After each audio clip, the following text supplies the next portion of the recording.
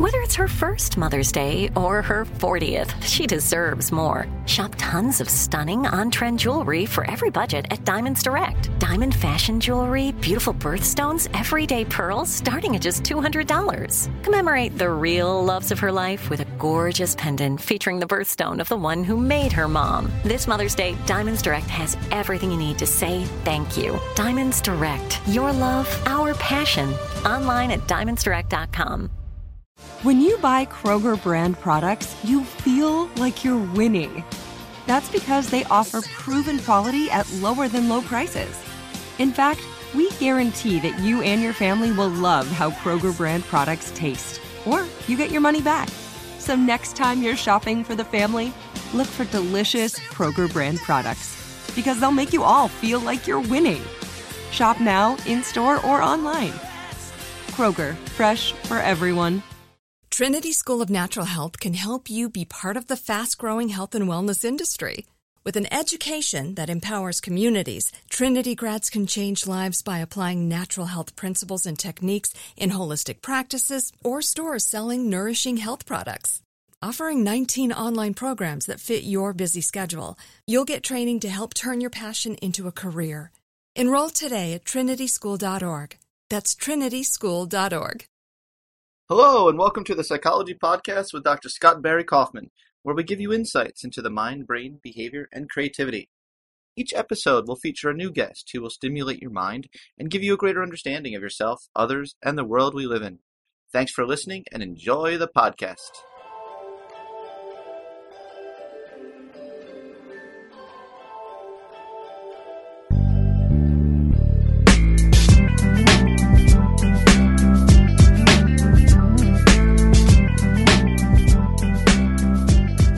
Hey, Todd Kashdan. Thanks for coming on my show. You're a professor, psychologist, public speaker, and family man. You recently wrote the book, The Upside of Your Dark Side, Why Being Your Whole Self, Not Just Your, quote, good self, drives success and fulfillment. And you wrote it with Dr. Robert Biswas-Diener. And something else I noticed in your bio, Todd, is that you say the things other people want to but are afraid to. And I think that segues nicely into kind of the main thesis of your book, that we need to achieve wholeness. One of the problems particularly in American culture, is we have this cheerfulness, happiness, optimism culture that prevents people from accessing information that they kind of know already, that negative emotions are relatively useful. There are sides of our personality that are not socially desirable to talk about. We don't talk about our grandiose narcissism. We don't talk about that there are parts of our personality that are similar to Dexter on the Showtime show. We don't talk about the fact that sometimes we like to be selfish and we're not interested in talking to our colleagues, and we're not interested in collaborating, and we're very interested in spending some alone time focusing on what we care about, what we're interested in. And we don't want to spend time with our kids, that we want to go out for a walk by ourselves. And these aspects of our personality, when we recognize that they're useful at particular times in particular doses in our life, that's when we become whole. Yeah, I like that. Something that I was trying to understand, though, is the terminology used. You used the word dark side on the cover. I don't really equate, personally, just like with my own conceptualization, I don't equate negative emotions necessarily with the dark side. I think like positive emotions can be dark side as well. A psychopath can be really happy while they're killing someone, right? Like they can have, right? Well, they have positive emotions.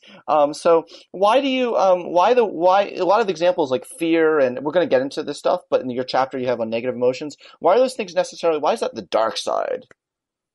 Do you know what I mean? Sure. Well, one is you're a psychologist and you're a scientist, and you were trained with an evolutionary perspective on we were designed architecturally to have particular emotions that help us survive, reproduce, find friends, fend off rivals, find mates, and take care of our kids. That's why we have all these different, this whole spectrum of emotions. And so for you, I mean, it's not the dark side. That you take what we take, which is a functional approach, which is instead of asking the question, how does something make me feel? How do I think something will make me feel? And that's the driving factor that makes me decide where I go on vacation, what house do I purchase, who do I decide to be my friends, what do I do on a Friday night, what's the next MP3 that I pick up from iTunes. Instead of asking, how does it make me feel? We ask, what's the use of it? And so if I think about music that I want, restaurants I want to go to, trips that I want to take, and people that I want in my social world, I think to myself, will these people be a value add? Because there's already a lot of things in my life. And from that perspective, it's not the dark side. But when you ask people to report on a regular basis of what emotions they experience and were they valuable to you, and I've done this with my college students in my science of well-being class, regardless of the consequence. So regardless of feeling angry made them have an improved relationship with their romantic partner, regardless of being anxious made them study harder and do well on a test, they regularly report that the negative emotional experiences were problematic, regardless of the consequence. And it's fascinating. You've got people that are saying the final outcome, the end game, worked out for me. But because it didn't feel good, I'm going to say this was a dysfunctional moment in my life. And that's what we mean by the dark side. That makes sense. And I completely agree. I come from this adaptation perspective, from evolutionary psychology, where lots of these traits without context are not necessarily good or bad or dark side or light side. But yeah, dark side, it just does have that very much like Star Wars connotation, like use the force of, and you are in a lot of ways. It's like the science of Star Wars. You could have called your book maybe the science of the dark side.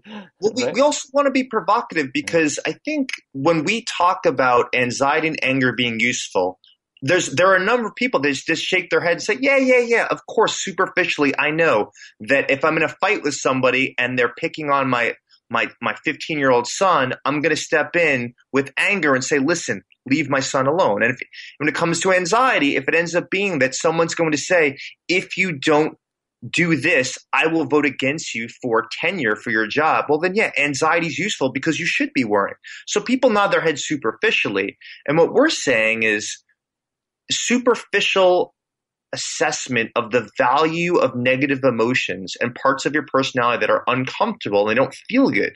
That's not satisfactory. It's that these parts of your personality you specifically want to harness more in certain situations than happiness, than kindness, than compassion, and things that are also incredibly beneficial, but not panaceas and not things you want to be in, not states you want to be in at all times of your life. Right. But you would not say that you would certainly agree there are certain times in our life where there are things that don't make us feel good about ourselves. We really shouldn't, that's a signal as well that we shouldn't continue down that line. Like if we're feeling if we're intentionally hurting someone or something emotionally or something, and we just don't feel right about this anymore. So you have a very contextual approach to it, right?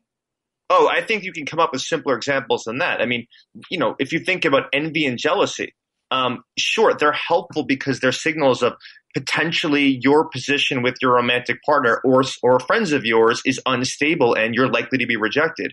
But the more you communicate that with your friends and your partners, they get burnt out. They don't want to be around with you. It ends up toxifying the relationship. So it's very simple to come up with examples where negative emotions are unhealthy. It's harder to come up with examples when positive emotions are unhealthy, but there are quite a number of them. And I think the beauty is the science is now available with decades of research of we know exactly when it's better to be in a sad or an angry state than a cheerful and optimistic state. And that's the wonders of science when you put all this stuff together into a complete package. I love that. When did you, I'd love to hear more about how you got to this perspective. When you started off in grad school, what was your dissertation title? Let's start there. What was your dissertation title? The role of social anxiety in group treatment for depression. How does it interfere with your engagement? And how does it interfere with the effectiveness? Is that, what subdiscipline of psychology was that technically categorized in? I got a PhD in clinical psychology. So I spent years being a therapist, and then I realized that is not my strength. There are people that are incredible and empathizing and taking people's perspective and soaking in people's pain, and I am not one of those people. Wow. So you started off in clinical. I didn't even know that about you. And then how did you get into, should we say did you then transition to positive psychology? The beginning, so my initial work was in social anxiety disorder. And one of the things that's fun about treating people with social anxiety problems is everybody has a fear of being evaluated and rejected. These people, it's such a profound part of their lives that they're not willing to raise their hand and ask questions. They're not willing to start conversations. And so they don't have They don't have close friends. They don't have close romantic relationships. They have impoverished sex lives. And when you treat these people, you shake their hand and say, listen, you no longer have social anxiety problems. And then what happened was many of them would ask me, so what do I do now? I mean, what do I do with my day? My entire life has been and hacking computer programs in my basement and spending time by myself reading comic books or avoiding other people. Where do I begin with my life? And hearing that repeatedly in my clinical career made me think of, I don't just want to take away people's pain. And now we've gotten to the point where not even sure that I want to make sure that actually in some cases pain is actually present, but I want to help people construct a life that's meaningful and is surrounded by goals and people that are important to them, that they want to spend time with, that are engaging and help their personal growth. And none of this has anything to do with the presence or absence. Presence or absence of what? Psychopathology. Oh, psychopathology. Wow. So that does seem to be aligned very well with the ideas of positive psychology, right? Yeah, I started grad school the year that Marty Seligman had his speech as the APA president in 1998. And so there's this beautiful consilience of events that happened. That's so cool. That's so cool. Such a good history. I'm glad I asked you for the history of this. Well, thanks for asking. Yeah. So what is the false nose of happiness? What does that mean? Well, we give a historical account in the book, which I'm not going to reveal so people can learn for themselves. Essentially, we think happiness is the end game and the thing that should be the ultimate reason that we're alive and the thing we should be pursuing. And we should be making decisions based on, does this thing make me happy or unhappy? And if you look at these panel studies of tens of thousands of people around the world, about 80 to 90% of people will say their fundamental objective in life is to be happy. What we're saying is, in some way, it's a false idol that we obey and we give too much credence to, because if you think about the amount of effort that we put in trying to be happy actually makes it more difficult to be happy. And we're not the first people to say this. We're actually probably the 3,000th to say this, which is you find happiness on the journey to pursuing things you care about. But once you make it the fundamental objective, it becomes extremely difficult because your emotions set you astray when it becomes the thing you're trying to pursue. Your hormones affect your emotions. The time of day affects your emotions. The circadian rhythm affects your emotions. Weather affects your emotions. And it's just like if you end up being a farmer, no farmer would ever say that I want to have a balmy 75-degree cool day that's sunny outside every single day of the year. They wouldn't have crops. You need rain. You need storms. You need gusty winds for seeds to pollinate all over the fields that they have. And in the same vein that a farmer is going to want the varied seasons and varied weather, we can't have a happiness at every moment of our lives, and we don't even want to. It's because when we're in these states of happiness, I mean, just to bring a little bit of the science into here, when you're in a happy state of mind, you tend to think to yourself, the status quo is great. There's no reason for me to double down on effort to pursue meaningful goals. And you feel as if where I am now is where I want to be. And so you pull away from effortful pursuits. And when you're mildly unhappy, I'm not talking about the pits of despair. I'm not even talking about having bad posture in terms of, unable to smile at someone else, but just being kind of like mildly despondent or just in a neutral state of mind. We tend to think of ourselves, what can I devote my time and energy to right now to put myself in a place where I'm closer to the things that I value most? And that state, that mindset, that effortful activity is less likely to occur when you're in a happy state. That's a fighting words for optimistic people. That's a funny juxtaposition, right? I said fighting words for optimistic people, but it is. I mean, it is a challenge. You're challenging a zeitgeist, right? There really is. You go to the self-help section of the bookstore, you see think only happy thoughts. And then you look at Facebook feeds and Twitter and, of inspirational speakers, and it's all day long inspirational things saying smile, be happy. Do you think like we should mix it up at least 20%, and we'll get to why I said 20% obviously in a second, with some inspirational quotes such as "Cry today." Well, we know from studying social media that people are demotivated when they go on Facebook, particularly. And when they go on Instagram would be second. Twitter is a little bit different because you're using mostly words and not images. But when people go on Facebook and Instagram and they see that everyone's kids are always smiling and laughing and everyone's marriages are imbued with adolescent passion where they can't keep their hands off each other. They're still writing handwritten love letters even though it's been 18 years. And then you think about your own relationships and your own parenting practices and you're demoralized. And you feel as if, why am I the only person that has kids that talk back to me, that will slam the door on me and won't listen to me and won't do their homework and don't clean the dishes, and despite having 2 chores a week, won't take the garbage out on Tuesdays and Thursdays? Why am I the only person that do this? And there's a couple things that happen here. One is our culture has a particular bias such that all of us are trying to showcase just how amazing our lives are and show that we're intelligent, we're attractive in terms of we're open to people's new ideas, and we're agreeable, and we're kind, and we're loving, and we're forgiving, and we're grateful. And then when you meet these yoga instructors and you meet these gurus in their free time at the bar, and you find out they complain and gossip and have as many adversaries and problems with obnoxious people as the rest of us, they're just not talking about them. And so I completely agree with you. It would be a wonderful thing if people presented themselves as they are. And in fact, the science is really clear that the quickest, most efficient way to bond with a group of strangers you never met before is to go through shared painful experiences together or share some of the difficulties in your lives, as opposed to sharing your triumphs and successes. Geez, Todd, we should collaborate on an anti-inspirational campaign or something. What we do is we come up with like these slogans like "Be your authentic pissed off self today." You know what I mean? Like, or do you know what I'm saying?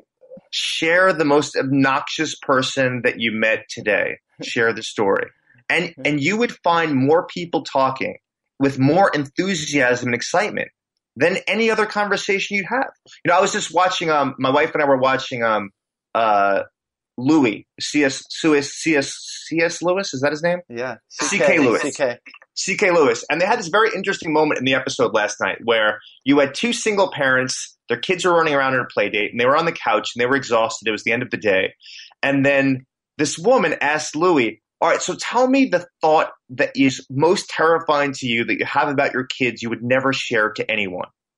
And she shares the thought of, when my kid is boring, not when I'm upset, not when I'm pissed, but they're so boring, their stories go nowhere. I just have this urge to want to punch them in the face, and I would never do it. I would never harm them, but I get this thought. And then Louis just looks at her and says, damn, I would have never thought you would have went there, but, and he one-ups her. And it's the bonding that they have by sharing these uncomfortable thoughts that you're never supposed to talk about. Not that you will hurt your kids, but you have the thought of, oh my God, they're so annoying. I actually have the idea. I could imagine aggressing towards my kid. Sharing that moment brings them closer together than anything else that they could be talking about at that time. So true. We've become Facebook friends recently, and I try to. And so therefore you're on my mind, so I tag you sometimes and things. And I talked about how I made a call for people to complain to Kvetch more on Facebook, citing your work. And dozens of people respond to that, saying, please, I want to hear people's problems. I want to feel I'm not the only one. It's so true. Getting back before I forget about the false nose of happiness, that phrase, could you just say like where it stems from? Sure. So there's a kind of a Renaissance man, Brock. And what he was he was like, this was back in the 18th century when everyone was an astronomer, a philosopher, a botanist, a zoologist. I miss those days. Yeah. I wish I was in that time period as well. And also he was in a sword fight and he lost his nose, and he ended up purchasing a bronze or a golden nose to put onto his face, thinking of not only would this be a replacement for my lost nose, but I'd even be more attractive because I can show my conspicuous wealth because it's this beautiful gold nose that I have there. And if you read the accounts of other people in his life, which was not only did they find it weird and terrifying, but they were incredibly confused of why you would waste gold to cover your nostrils on your face. And it's the false nose of happiness. It's the way we think of happiness, which is that if I cover my life with the pursuit of happiness and think about happiness, dream about happiness, and design my calendar in the beginning of the day of what are the 5 things I'm going to do so that it's going to bring happiness in my life. And you are a full-time working parent, or you are a full-time stay-at-home mom or dad, the odds are that you're setting yourself up for incredible disappointment. As imagine in contrast that you set up your day for what are the important things I want to accomplish, and what are the time periods today that I'm going to set time for myself to do whatever the heck I want that's going to satisfy me. So I'm not trying to pursue happiness. I'm creating space for myself. I'm creating space for the things that are important to me. And then probably that second person on the way of getting through the entire day, they're going to feel happier. They're going to connect more with other people, and they're going to be more energized. And they're not going to have this disappointment of you can't control your happiness because you can't control other people, how they're going to talk to you, how they're going to behave to you, and how they're going to drive next to you on the road. So I'm hearing all of this, and I'm trying to think of how to reconcile this. Do you still conceptualize yourself as a positive psychologist, first of all? I never have. Never have. Okay. I'm a pragmatist. I'm thinking of how do you get through this world with the satisfactory level of engagement, meeting, pleasure, and connecting with other people. So do you think there's no point for a positive psychology then as a field? Oh, no, absolutely not. I mean, you're asking very specific questions.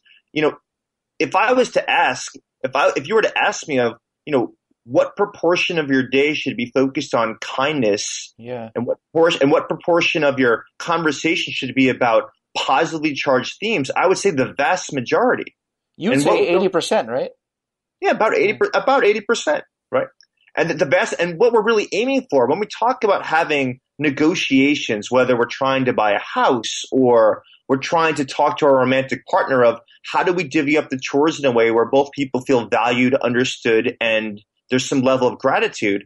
It's going to be a difficult conversation, but in the end, the goal is for people to feel understood, for intimacy to be there, and eventually to be at a higher level of positivity and connection. And so this doesn't discount the place for happiness and positive emotions and gratitude and awe and just pure physical sensations of pleasure of having a lollipop, eating an ice cream cone, and jumping into a pool that's 77 degrees. This is about what else are we missing? What are we prematurely discarding because we're trying to pursue a life of happiness? Thank you for clarifying that. I think that was really important to clarify. Because you can easily get misrepresented, right, by the media and people. If you take sound bites away from this conversation and people, there's, the greatest criticisms of our book are people that didn't read it of saying, I know. You're saying that don't be grateful and don't have self-compassion and don't have loving feelings for your kids and your romantic partner. And it's nothing of the sort. We're just doing a value add in terms of what tools and weapons are in your arsenal that you have decided I will never pull them out because they're uncomfortable. Yeah, so this idea of being uncomfortable or discomfort, I thought that was really interesting in your book. You talk about cultural differences. There's research showing that Asian people from Asian countries are able to tolerate discomfort better than Americans. Is that right? Yeah, there's even more because we often do all the comparisons between people of Asian descent and Americans. I mean, if you look at Russia, and I've been there several times, and you talk about a business meeting between two strangers that never met, the optimistic cheerfulness of people in the United States is seen as superficial, childish, and irreverent and inappropriate in Russia in business meetings. And there's a somber, sad attitude that's actually seen as more respectful and appropriate to having a conversation that involves financial considerations. And the exchange of property. And cheerfulness will not get you anywhere in Russian culture in a business meeting compared to somber, serious attitudes. I don't think I'd last in Russia more than 2 minutes. Neither did I. I just came to that great realization. However, my whole ancestry is Ukrainian. So is it the same in Ukraine, even though it's so close? Well, I mean, yeah, most of this research occurred where everything was kind of interconnected. So it's we don't really know about these. I mean, this is the problem of cross-cultural research: is the cultural changes are far outstrip the speed of biological changes. So. Yeah, absolutely. And I also with these cultural differences, I see that because I give talks at different countries, and I was in the Netherlands, and I was also in Denmark, and my jokes just all my jokes just fell completely flat. It was like I felt like Rodney Dangerfield, like sweating, like with a handkerchief, like you're no good, sort of thing. And it's just so interesting to see the differences in how much cheerfulness is appreciated. My jokes tended to be very cheerful, cheeky, I would say. Sarcasm, right? Sarcasm and playfulness is often seen, as we both know, is scientists often are. You're not supposed to be playful and funny. You're supposed to be very data driven and very serious in analyzing this information and not telling emotionally provocative stories. Where I say that the best scientists have much to learn from science journalists. I completely agree with that statement. But that's another element too, right? Like cultural differences in how you show what's going on inside you. So that's another element too, right? Absolutely. If you're in a negotiation with a really tough negotiator in Japan and you express your anger outwardly in terms of, your facial expressions, squeezing your fists, or, just spouting profanity, it won't get you anywhere. You'll be seen as lacking humility, disrespectful, and showing a lack of control is viewed as breach of contract. Where in America, if you transition from being content and having a fun conversation, then all of a sudden you transition to realizing, wait a second, I'm not comfortable with where you're going with this particular point in this bargaining situation. That transition from happiness to anger is the most effective display of anger to get concessions in negotiation. But it will not work at all in a Japanese culture. On average, it will not work in a Japanese culture. So have you been to Japan a lot? No, I just study these things for analogies and metaphors. I would love to. We should go to Japan sometime. Done. Would be the best thing to come from this podcast. But we have to change our entire personalities. we will be serious and stuff our faces with sushi at all times. Yes, I really like that idea. Depends on what kind of sushi, though. I don't want I don't know. I imagine there are certain kinds of sushi that I wouldn't be comfortable embracing my dark side on. Oh, I take whatever the culture norm is. I mean, I'm ready for the chocolate scorpion and a stick when I get to Japan. I'm not having a California roll when I'm in Japan. Okay, I'll pass the scorpion roll over to you. So this is interesting because you talk about how the pursuit of happiness itself can weaken you, and what should I be pursuing? Like if I want to be fulfilled, live a fulfilled life, you're saying really embracing this 80-20 rule, this wholeness. So you're essentially saying wholeness is the best route to the most direct route to a fulfilled life. Is that right? That's the direct route. But in terms of, if you were to ask me, what are you going to replace the pursuit of happiness with, right? So we know that the Declaration of Independence gets misunderstood, where Jefferson wasn't talking about a pleasure in ratio to pain. That's not what he was talking about. He was talking about, social virtues, contributing to society, and kind of, it's basically strength deployment was in his definition of happiness. If you're going to replace it, I would say it's be present with an attitude of openness and curiosity and do what matters most to you. And so you have a combination of being mindfully aware, being curious and exploratory and experimenting with your life, because no one has the answers. No one knows what works best for them. Everything I've just described right now in terms of the scientific research is on average for the people that were studied, which is a good starting point. But you have to figure out, when you're talking to someone of higher status who's angry towards you, what emotional states puts you in the best state of mind such that you can handle yourself in an intelligent and agile way in that conversation and not be stomped on. And what emotional state works best when you're writing, and what emotional state works best when you're exercising, and the difference between when you're running or you're weightlifting, or when you're having a difficult conversation with your friends, trying to alter the relationship dynamics such that your opinion is given more value when you're having a conversation. To know the answers to these questions requires an openness to exploring and experimenting with different ways of behaving and taking note of what works and what doesn't with what people, and with what display of those emotions is most effective. And so I'm suggesting is have a focus on what's meaningful to you, be open about different ways of doing it, and be present for what the different sides of your personality, what arises, what emotions do for you, what emotions interfere with your pursuits that you care about. And on the way of doing this work, you'll find happiness sometimes, and sometimes you won't. So there's so much meat there. I think something I could pull out from that is an area of mutual interest of ours is this interesting paradox between mindfulness and mindlessness, and I see all these studies looking at different types, targeting different types of mindfulness meditation. There's this recent study that came out that found that mindfulness, a certain kind of open-minded mindfulness, open-minded awareness, was more correlated with creative thinking than this very like concentrated, focused kind of mindfulness. So there's different kinds of mindfulness that exist. I completely agree about this open-mindedness aspect and awareness and of the world.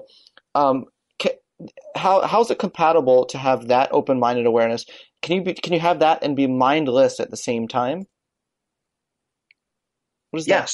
Yes. Yeah. I mean, there are different ways of thinking about mindless, and to go in concert with what you're talking about is while we're being mindful about a bunch of people collaborating together to think about what's the most creative way that we can present new research on imagination to a group of engineers so that they bring imagination to the forefront when they're thinking about what's the best way to create a facility where people are efficient and effective at what they're doing. So you don't typically think of engineers with being imaginative. So when you have all these creative ideas that are coming there, part of you has to be mindful and with a sense of openness to hearing what people are saying before you shoot things down.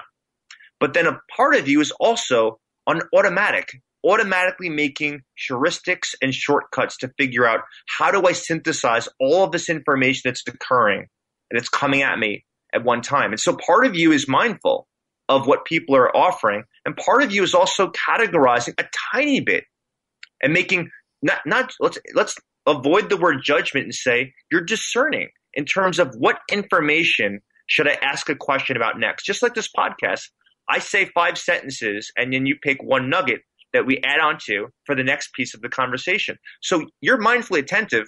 None of this was scripted. We didn't talk about what we're going to talk. We didn't talk about in advance what conversations you're going to have and what you're going to ask me. That's right. So you're mindful, and yet at the same time you're discerning of what do I want to build on as Lego blocks to make this conversation move forward. And so I think, what's important is what works best in the real world when there's a lot of information, there's a lot of people. We can't control how other people behave. We can, to some degree, be in control of how we react to other people. We've got all these emotional experiences. We have no idea what's going to come up in terms of our emotional experiences. We do have some degree of altering our emotions, and to figure out what works best in the situation I'm in to get the best possible outcome. And often it can't be clear cut as mindfulness is the state I'm going to enter into solely. And most of our experiences are blends.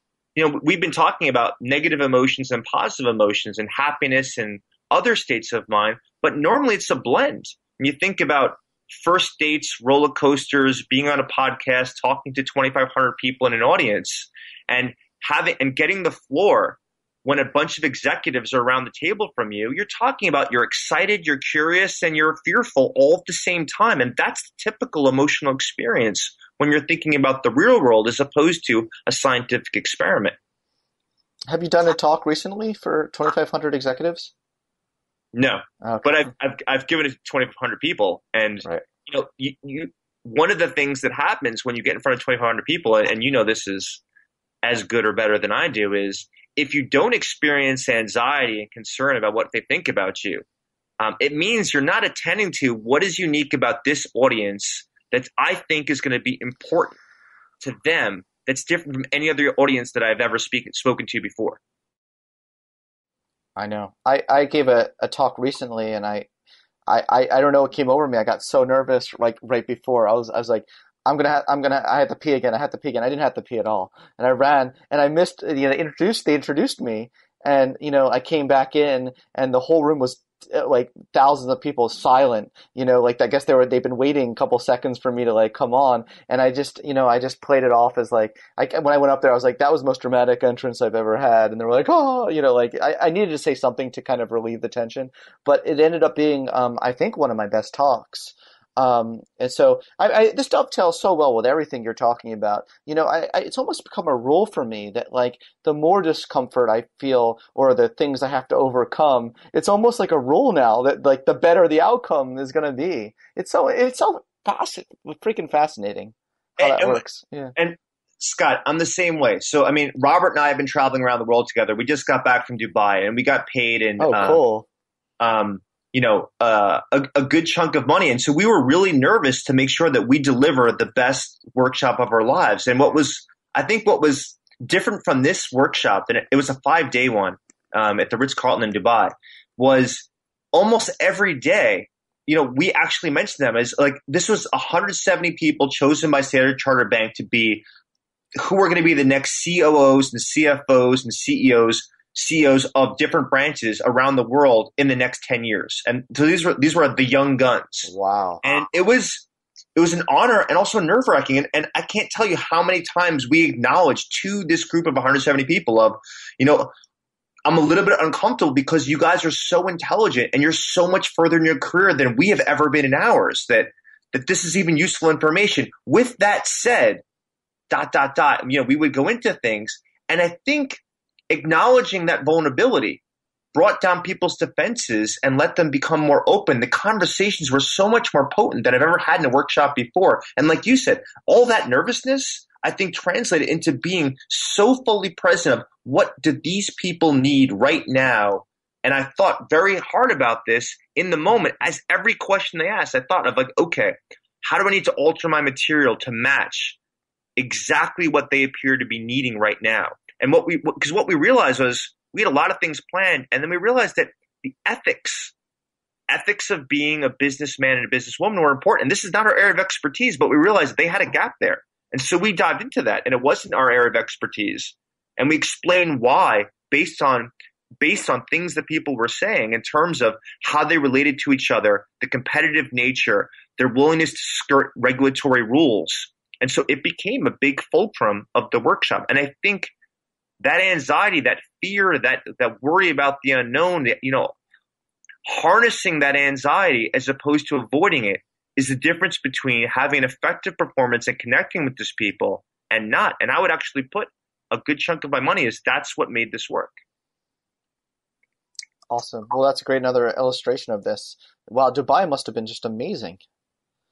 I had such unbelievable insomnia while I was there. I barely got to experience it. I'm going to have insomnia now thinking about your experience there. That's incredible. Did you gain some weight? Did you have like Sultan's feasts and things?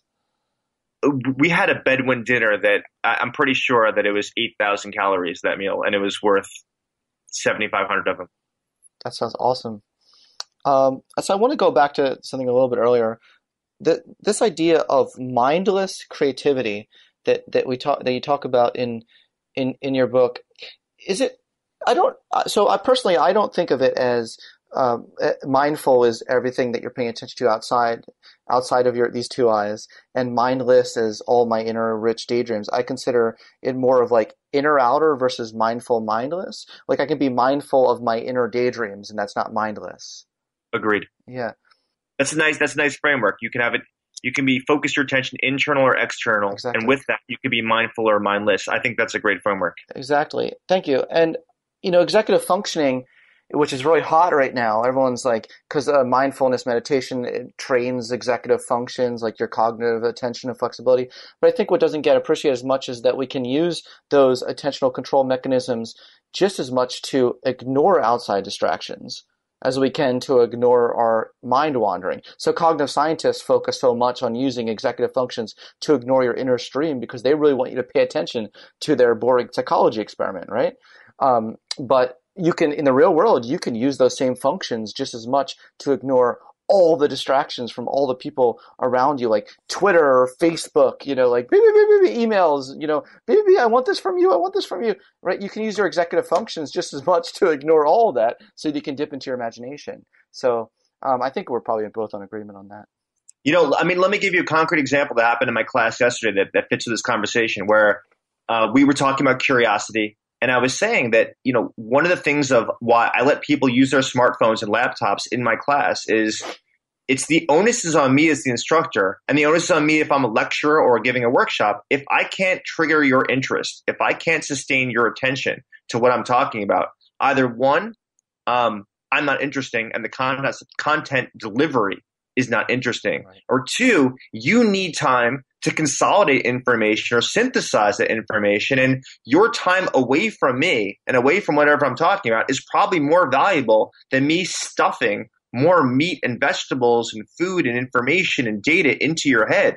Is if you could take one idea and build on it in a single class or a 1 hour workshop or a 2 hour workshop, that's more valuable than you can reiterate, exactly what I said and give a 5-page of bullets of what the content was. And so we need to let people wander. And I would say for, I know scientists are afraid to go prescriptive, but I'll go here when it comes to the educational system. I know this is your cup of tea as opposed to me, which is when you think about kids who are 7 to 11 years old and their prefrontal cortex is barely developed, the idea of them spending 6 hours sitting passively in a classroom, absorbing information from one content area to the next every 45 minutes, and not allowing them to talk to the person next to them, and not allowing them to doodle on a piece of paper and actually calling them out and shaming them in front of the room, is not understanding what you've written about mind wandering. And the few researchers that have written about the benefits of mind wandering, they need time away from that constant collection of information to make sense of it and make connections to it. And when you don't allow them to do it, it doesn't stick. It's not sticky, and it won't last beyond the period while you're feeding them information. And that's not the goal of any educator. No educator says, I want you to retain information for 45 minutes. But that's what's the consequence of not allowing them for their minds to wander for a little bit. So true, and especially with certain special populations like kids that get the label ADHD, who have they're hyper mind wanderers, hyper overactive imaginations, and it's particularly hard. There's individual differences, right? A lot of the kids that we label as gifted, a lot of those kids have a great gift of executive attention. Of being able to really, learn quickly and efficiently in the classroom environment. And then, we praise them. And I'm not saying that we shouldn't praise them. I'm not saying take away all their resources. I'm not trying to be cruel, but I'm saying we also need to appreciate there's other forms of giftedness that can come from that inattention as well. Right? Yeah. No, the question is for every single culture, and that includes, your research laboratory and my classroom. What do you do to cultivate creativity and not just the ability to intellectually regurgitate information that was given to you? Yeah. And if you can't give a good answer of 1, 2, or 3 things that you do, it's time to stop teaching and take a sabbatical and think about, why are you not valuing creativity? No, I think I'm completely on board with what you're saying. I was thinking we could shift gears, like sharp turn to what I think is the actual dark side. In your book, I didn't, up to chapter 6, I didn't view any of that as the dark side. But as you know, that's just like maybe my background stuff. But chapter 6, I think really, that really is like the dark side, right? We're talking about narcissism. We talk about the dark triad. narcissism, psychopathy, Machiavellianism. Absolutely, there's another mutual interest of ours is the dark triad. It is so interesting, and there's so much. You look at do you read Paid? The journal Personality, and they love the dark triad. They're like I feel like every episode they're obsessed with like. I think the editors have dark triad tattoos on their ankles that we can't see because they're usually wearing long pants or capri pants. So I'm not imagining this, right? I've never actually openly discussed this with any of my colleagues, but I'm almost like, come on, give me a break. Like, do you guys study anything else other than like narcissism? Like, it's just crazy. I know there was a special issue, so that's part of it. But even outside the special issue, it's like yet another hexaco correlation with dark triad. Here's the 10th hexaco replication in China with the dark triad. It's like, okay, we get it. But it's a very important topic. And so the dark triad, could you maybe explain for my audience a little bit though, what is the dark triad? How is that different from clinical levels of these traits? Sure. So there's the triad. There's 3 qualities that we're talking about. One is narcissism, and there's actually 2 sides to narcissism. And when we talk about the benefits of narcissism, we're actually talking about only one of these types. So one you can think of as the striving for supremacy, and this is about having a grandiose vision. This is the self-assuredness. This is the sense of entitlement. This is the charismatic aspect of narcissism. There's another side of narcissism, which is about really squelching rivals. It's like an obsession with rivalry, the obsession with not inner competitiveness, but really competing with other people. It would be, me talking to you, and this conversation the goal is for me to sound more intelligent, more fluid, more open, more I gave a talk to thousands of people in Dubai. You've only been to the Netherlands. So there are 2 sides to narcissism, and we tend to use that term loosely about other people. Yeah. And there is a clinical side where we call narcissistic personality disorder, which is the sense of grandiosity, the sense of entitlement, the exploitiveness of other people is one of the fundamental pathological features of narcissistic personality disorder. Yeah. And really the tendency to see people as objects that get in your way or that are to be manipulated, pawns for you to move around as opposed to people that you connect with. So there's often very shallow relationships. Yeah. And there's got to be functional impairment for it to have narcissistic personality disorder. So that's one piece of the triad. The second one is probably the simplest one is Machiavellianism, which is really about selfishness and manipulativeness. And I know that both of us are fans of Robert Greene and his 48 Laws of Power, and he spends a lot of time talking about when it's beneficial and when it's not beneficial to think about the importance of manipulating other people. And Todd Cheston, may I interject for a moment? Sure. In my interview I did with him for my podcast, he had never heard of the dark triad. Oh, that's amazing. And I said, you are the god of Machiavellian, in terms of what you study. And I'm not. He's not. I don't know if he's Machiavellian, but and he's like, what's that?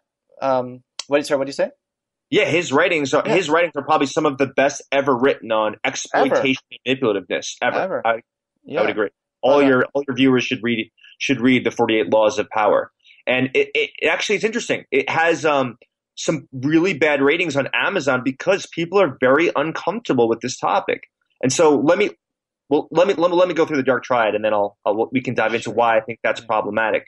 So it's about selfishness, manipulativeness, and exploitiveness. That's Machiavellianism. And the third one, which gets Showtime, HBO, and foreign documentaries love to focus on, is psychopathy.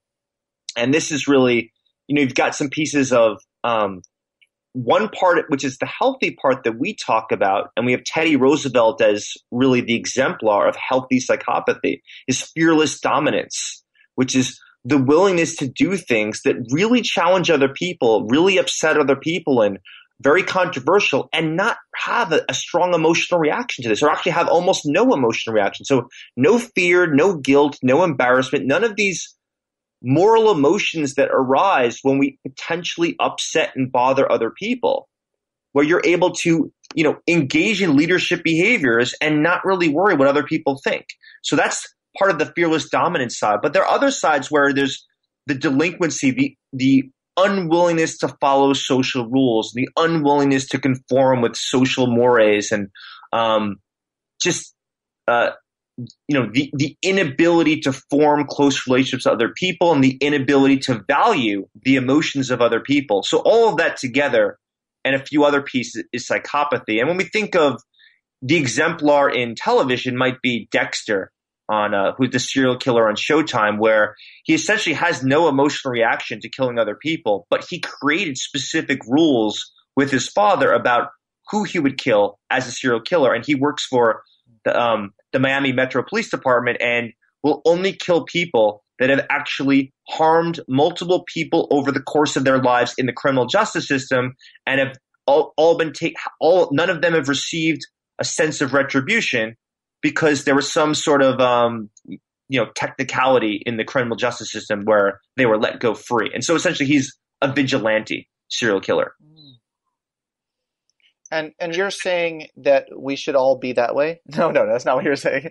What are you saying? What are you saying about the dark triad? What aspects of it should we embrace, and what shouldn't we embrace?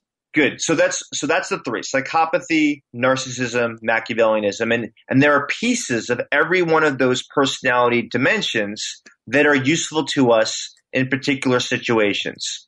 And I should tell you that Robert and I writing this chapter was challenging because we interviewed people in the military, Navy SEALs, Army Rangers. We interviewed CEOs. We interviewed people in Silicon Valley that were big players in the tech startups that are now part of our everyday world. We interviewed people in government and politics, journalists, writers, scientists. Everybody had a story. Nobody wanted to go on record that they engaged in these behaviors. And I think that speaks to the unwillingness to touch the dark side, the unwillingness to recognize the tools that are at our disposal that are often useful to help us in situations that, because they're socially inappropriate based on our culture, because they're uncomfortable, we don't go there. And this topic will not go over well with a large number of people.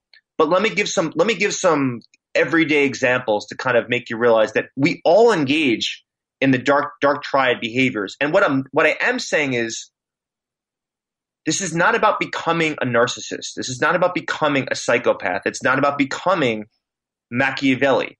This is about behaviors, taking some of these behaviors and using them when warranted. And so if you think about, chores around the household, I mean, some of us went to college and some of us have just lived with multiple roommates. In terms of one of the biggest problems that people have living with other people is who cleans the dishes, who's going to, snake the toilet when it overflows, and who's going to clean the floor, for all the people that have left their sneakers on over the years. And often, what we do is we engage in these chores when we know our other roommates are going to be watching us. We don't do it at 3:00 in the morning when everyone's sleeping. We don't do it when everyone's outside of the house. We often do it when they're there so they know that we're contributing to the household. We're doing our share, and it's important to us. And we often just start the dishwasher or the laundry machine when our spouse walks, if we know that they're walking down the stairs, or, we'll make sure that someone, if we're raising a kid with somebody else, we'll make sure that they'll see it at some point. They'll see us changing the diapers, carrying it to the garbage, knowing that we're willing to get our hands dirty. We do. As opposed to all of the things that are unappreciated because no one ever gets to see what people contribute. And the same thing happens at work is, I read an article about the 5 things that graduate students should know about how to be a superstar and to have your mentor love you. And one of these 5 factors was visibility. Your mentor should see you when you're doing hard work. So as wonderful it is that we can do, because of technological advances and Google Hangout and Skype, you can work from anywhere. It's good to be physically present so people can see all the sweat equity that you put into a project. Yeah. And there's something about this in any workplace that you should be seen doing the hard work. And part of that is exploitive and manipulative. Cool. So I think we can move on. I mean, there's so much we could talk about all this stuff, and like the link between the dark triad and creativity, for instance, right? I mean, there's some of the greatest genius, the people that we confer the label genius on, were not the nicest people in the world, were they? Some of them. Yes. So at one end you have Steve Jobs, who was clearly, plenty of dark triad characteristics and plenty, even more, of dark triad behaviors. And then on the other end, you've got the Franz Kafkas of the world who are incredibly despondent, not necessarily clinically depressed, but just a despondent, sad temperament. I mean, this was just like not the guy you'd want to go out to a dance club with. This was a guy who took himself very seriously and was very sad and tragic about the world, about his life, and about his future. And because of that, we got the Metamorphosis, and we've got all these amazing stories. The Hunger Artist.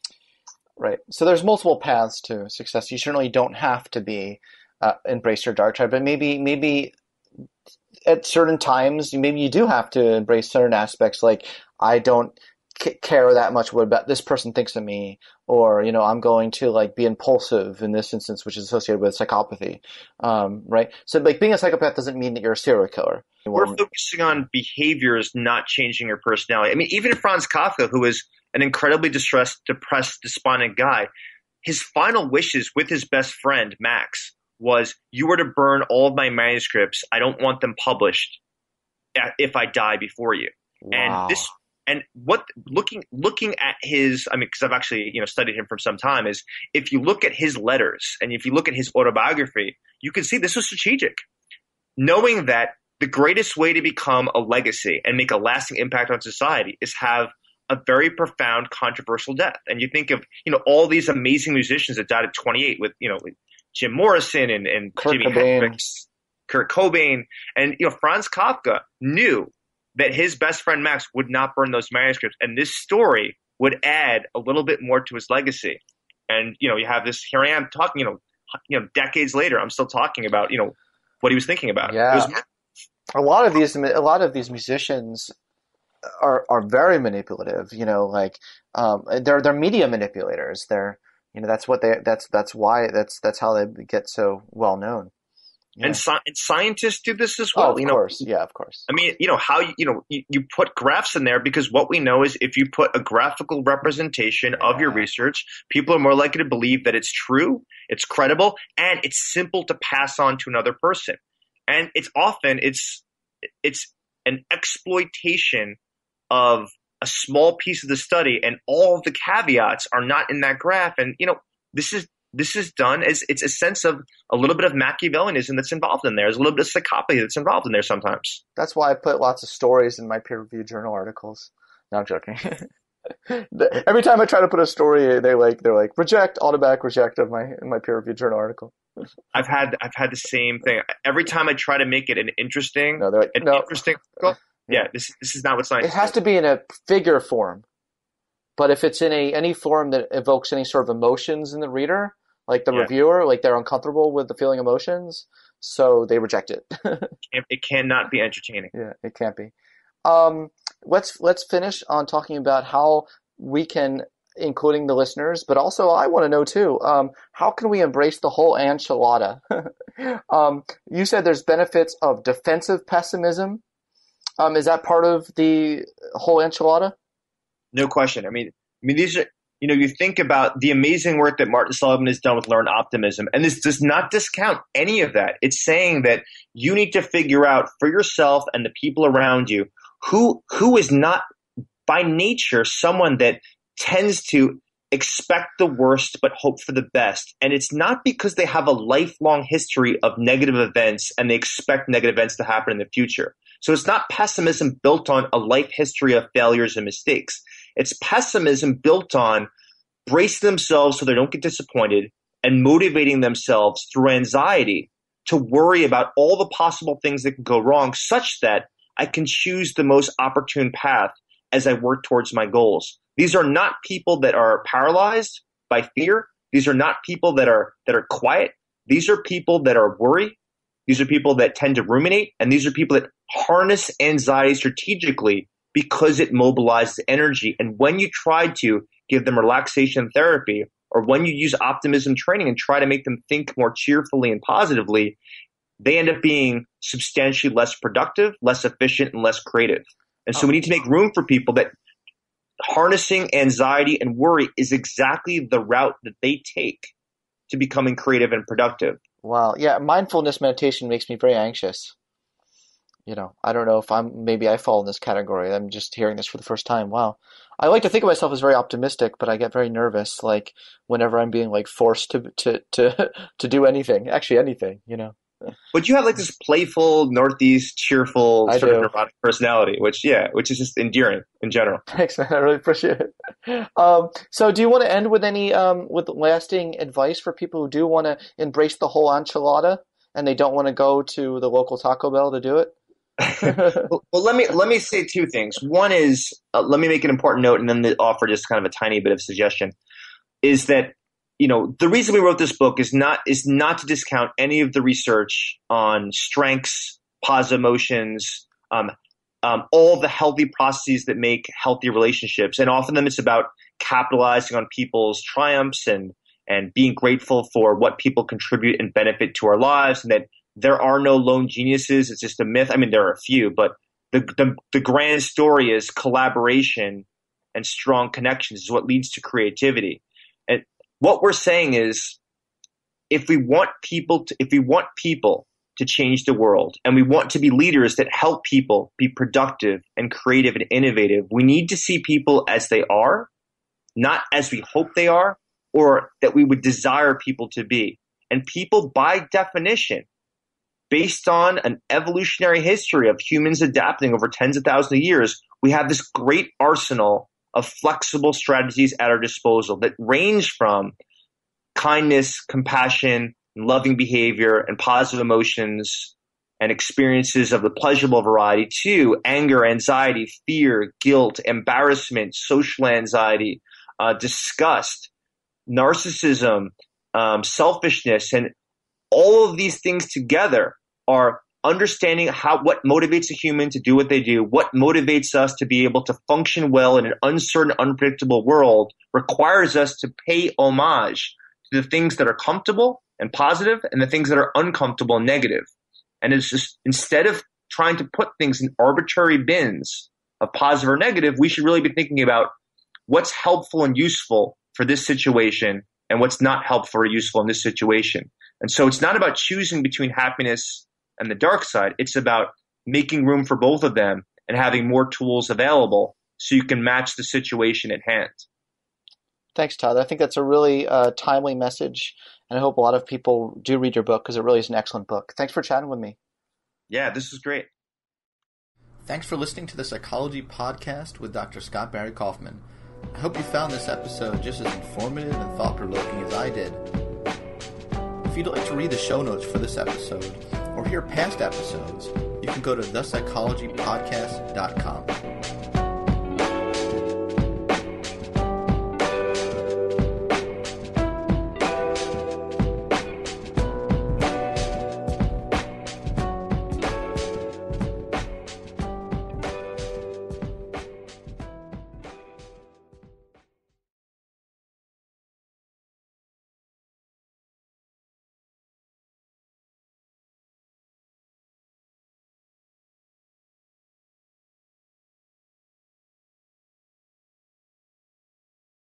Trinity School of Natural Health can help you be part of the fast-growing health and wellness industry.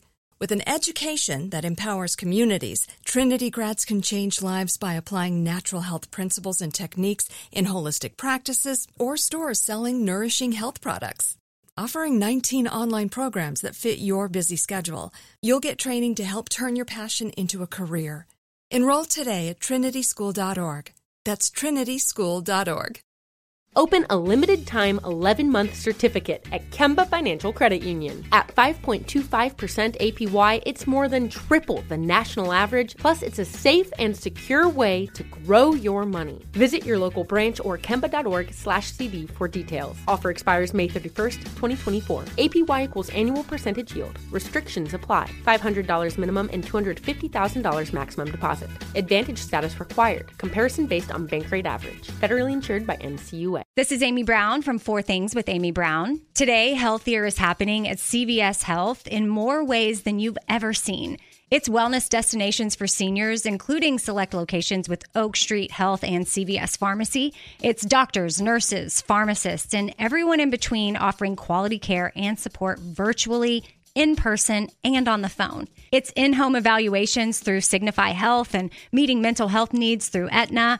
And those are just a few of the ways that Healthier is happening. To see more, visit cvshealth.com/healthier happens together. CVS Pharmacy, Oak Street Health, CVS Specialty, Signify Health, and Aetna are part of CVS Health. Eligibility and services vary by location and individual.